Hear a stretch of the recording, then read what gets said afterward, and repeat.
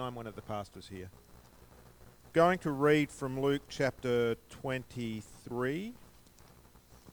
We've spent the last few weeks looking at the story of the Passion of Jesus and covered a lot of the Good Friday story, but I want to pick up where we were last week in verse 26, and then we'll read on from there. So Luke chapter 23, verse 26. As they led him away, they seized Simon, a Cyrenian, who was coming in from the country, and laid the cross on him to carry behind Jesus. A large crowd of people followed him, including women who were mourning and lamenting him. But turning to them, Jesus said, "Daughters of Jerusalem, do not weep for me, but weep for yourselves and your children. Look, the days are coming when they will say, 'Blessed are the women without children, the wombs that never bore, and the breasts that never nursed.' Then they will begin to say to the mountains, 'Fall on us,' and to the hills, 'Cover us.' For if they do these things when the wood is green, what will happen when it is dry?" Two others, criminals, were also led away to be executed with him. When they arrived at the place called the Skull, they crucified him there along with the criminals, one on the right and one on the left. Then Jesus said, "Father, forgive them, because they do not know what they are doing." And they divided his clothes and cast lots. The people stood watching, and even the leaders were scoffing. "He saved others. Let him save himself if this is God's Messiah, the chosen one." The soldiers also mocked him. They came offering him sour wine and said, "If you are the king of the Jews, save yourself." An inscription was above him, "This is the King of the Jews." Then one of the criminals hanging there began to yell insults at him. "Aren't you the Messiah? Save yourself and us." But the other answered, rebuking him, "Don't you even fear God, since you are undergoing the same punishment? We are punished justly because we're getting back what we deserve for the things we did. But this man has done nothing wrong." Then he said, "Jesus, remember me when you come into your kingdom." And he said to him, "Truly I tell you, today you will be with me in paradise." It was now about noon, and darkness came over the whole land until 3, because the sun's light failed. The curtain of the sanctuary was split down the middle, and Jesus called out with a loud voice, "Father, into your hands I entrust my spirit." Saying this, he breathed his last. When the centurion saw what happened, he began to glorify God, saying, "This man really was righteous." All the crowds that had gathered for this spectacle, when they saw what had taken place, went home, striking their chests. But all who knew him, including the women who had followed him from Galilee, stood at a distance, watching these things.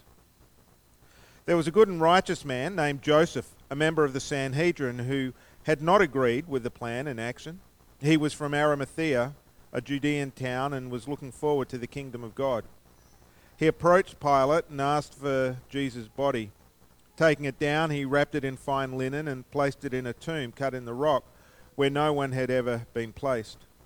It was a preparation day, and the Sabbath was about to begin. The women who had come with him from Galilee followed along and observed the tomb and how his body was placed. Then they returned and prepared spices and perfumes, and they rested on the Sabbath according to the commandment.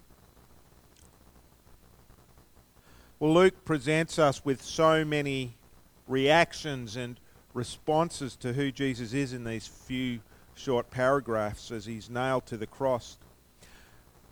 The sun stops shining, as if the whole of creation is mourning the death of its creator. And the veil in the temple is ripped in two as heaven opens the way for humanity to enter. But this morning I want us to consider the human responses to Jesus as he's nailed there and lifted high for all to see. Luke calls it a spectacle. So who is this Jesus? Well, we see both the Jewish leaders and the soldiers mocking Jesus. And given the relationships involved here, it's actually quite perverse.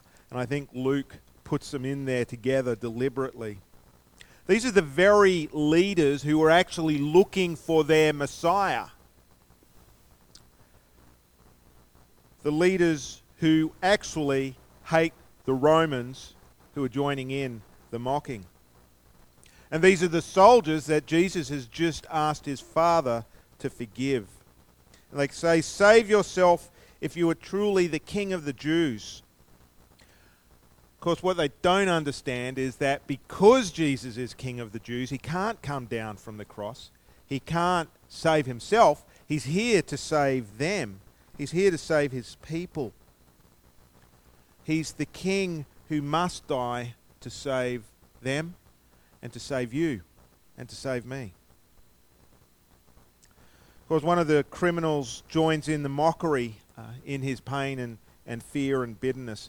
And you've got to wonder what drives someone to pile it on to a fellow victim rather than on to his executioners. Maybe it's a final desperate hope. Could this maybe be who he says he is, but why doesn't he do anything? Or is it just a man railing against the universe and Jesus is as good enough a target as anyone? Jesus can't do anything to him. The fact is, people in pain often cause pain. But then the other criminal turns and rebukes his comrade in death, and somewhere in the depths of his suffering, he manages to see something in Jesus that draws out faith from deep within him. This is a man who's not even looking for redemption. It's like he's just given up. There's nothing for him. He knows he should be there. He knows he deserves to die. He's where he should be. But what's scandalously unjust is that this man next to him is also on the cross. This is happening to the Messiah, his Messiah. How does he figure this out? Somehow he intuitively grasps what's happening, that Jesus is dying for a reason, and he seems to be the only person who gets it. And so all he says is not save me, not may I be resurrected with you on the final day, but just remember me when you come into your kingdom. Somehow this criminal, without any hope in this life and apparently in the next, believes that one way or another Jesus is going to come down off the cross and establish his kingdom. In his dying moments, does he remember the prophecy in Isaiah that the Messiah would be numbered among the transgressors? Or is it that through the blood and the noise, does he simply see something in Jesus' words and Jesus' demeanor? In any case, he believes. And Jesus' next words are more than he could ever have hoped for. He says, "Today you will be with me in paradise." You're going to die, and I'm going to die, but it's going to be okay. And this is precisely why Jesus is dying, so this man can have life, so you and I can have life. As Jesus breathes his last, the sun goes out, or seems to go out. We actually don't know what caused the darkness. It could not have been an eclipse, because Passover always happens at a full moon, so the sun and the moon are on opposite sides of the earth. It may simply be clouds gathering over the land. It may be something more supernatural than that. But whatever it is, the onlookers can't help but notice how uncanny this is. Whether the sun supernaturally dims or whether the clouds cover the land just as Jesus is dying, this is a supernatural event. And this event is enough to touch the centurion's heart. I wonder if just a few hours previously, was he one of the soldiers that had been mocking Jesus? Was he one of the soldiers that scourged Jesus? Or was he just a stander by, knowing as a leader that sometimes you have to let your soldiers let out a little bit of aggression, and this guy is just a condemned criminal anyway?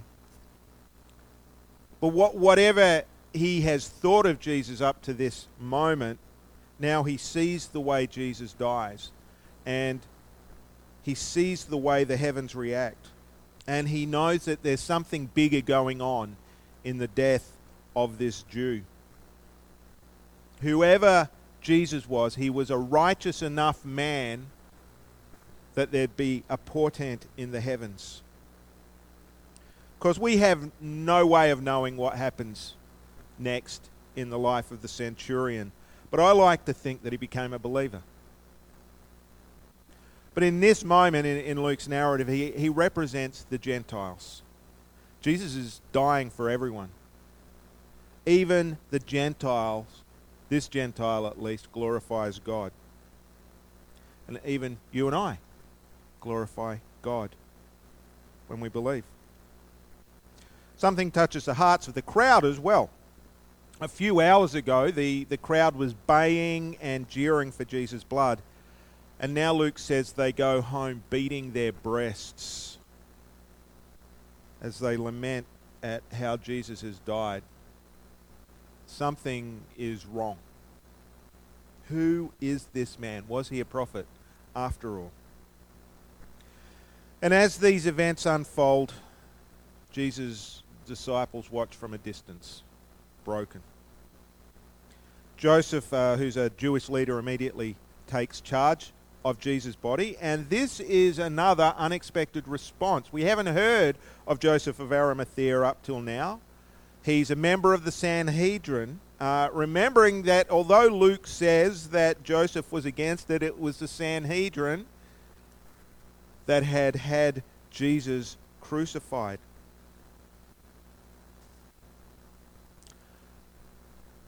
Luke says Joseph didn't agree with the verdict, didn't agree to Jesus' death. But I wonder, was he silent? Was it just he stood back? Did he voice opposition? Or maybe he was deliberately excluded from the meeting. No one sent Joseph the memo. We don't know.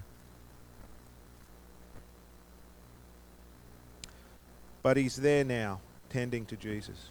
And the women follow as Joseph takes Jesus' body to the tomb. So it's unlikely they know Joseph. Joseph is a part of the aristocracy. He's a secret believer, we're told, and they're just Galilean peasants from a different part of the country altogether, different strata of society. But Luke is careful to mention that they pay attention to where Jesus' body is buried so they can come back and anoint it properly. And, you know, this is a beautiful scandal that Luke presents here. Jesus' inner circle, his disciples, his 12, his closest compatriots, one who's killed himself by now because he's betrayed Jesus. Where are they? Where are the rest? They fall apart. They're not here. They're watching from a distance. While Jesus' purported enemy buries him, gives him some dignity in death, or his body some dignity in death, and the women attend to him.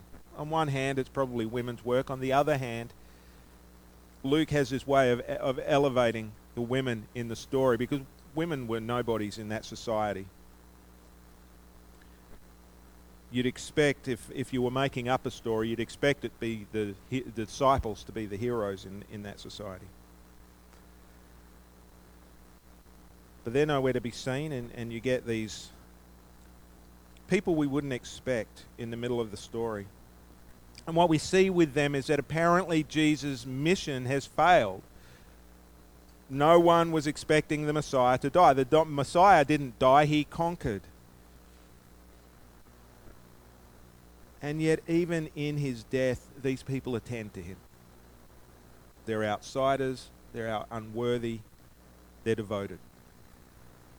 And they're a real example for us of worship and devotion. So Jesus once asked his disciples who the people said he was, and they gave all sorts of of answers. Some thought he was a prophet, some Elijah, some John the Baptist. And then Jesus asked his disciples, "What about you? Who do you say I am?" And the disciples say, "The Messiah." And when Jesus had asked them that question, he was at the top of his game. As Andy said, it's prior, just on the cusp of coming in to Jerusalem. Hopes are high. They're expecting big things. And it's easy to believe and it's easy to declare Jesus when things are going well. But on this day, they scatter. On this day, Jesus is seen as an imposter, a failed prophet to some. But to a select few, he's a beloved, broken dream. And to others, they just simply can't give an answer. We know something's happened here, but we don't know what. But the truest responses come from the most unlikely of people. From those women and from Joseph who, in this act of devotion, worship Jesus despite what's happening. And the thief on the cross. To the thief on the cross, somehow he is king. He is Messiah.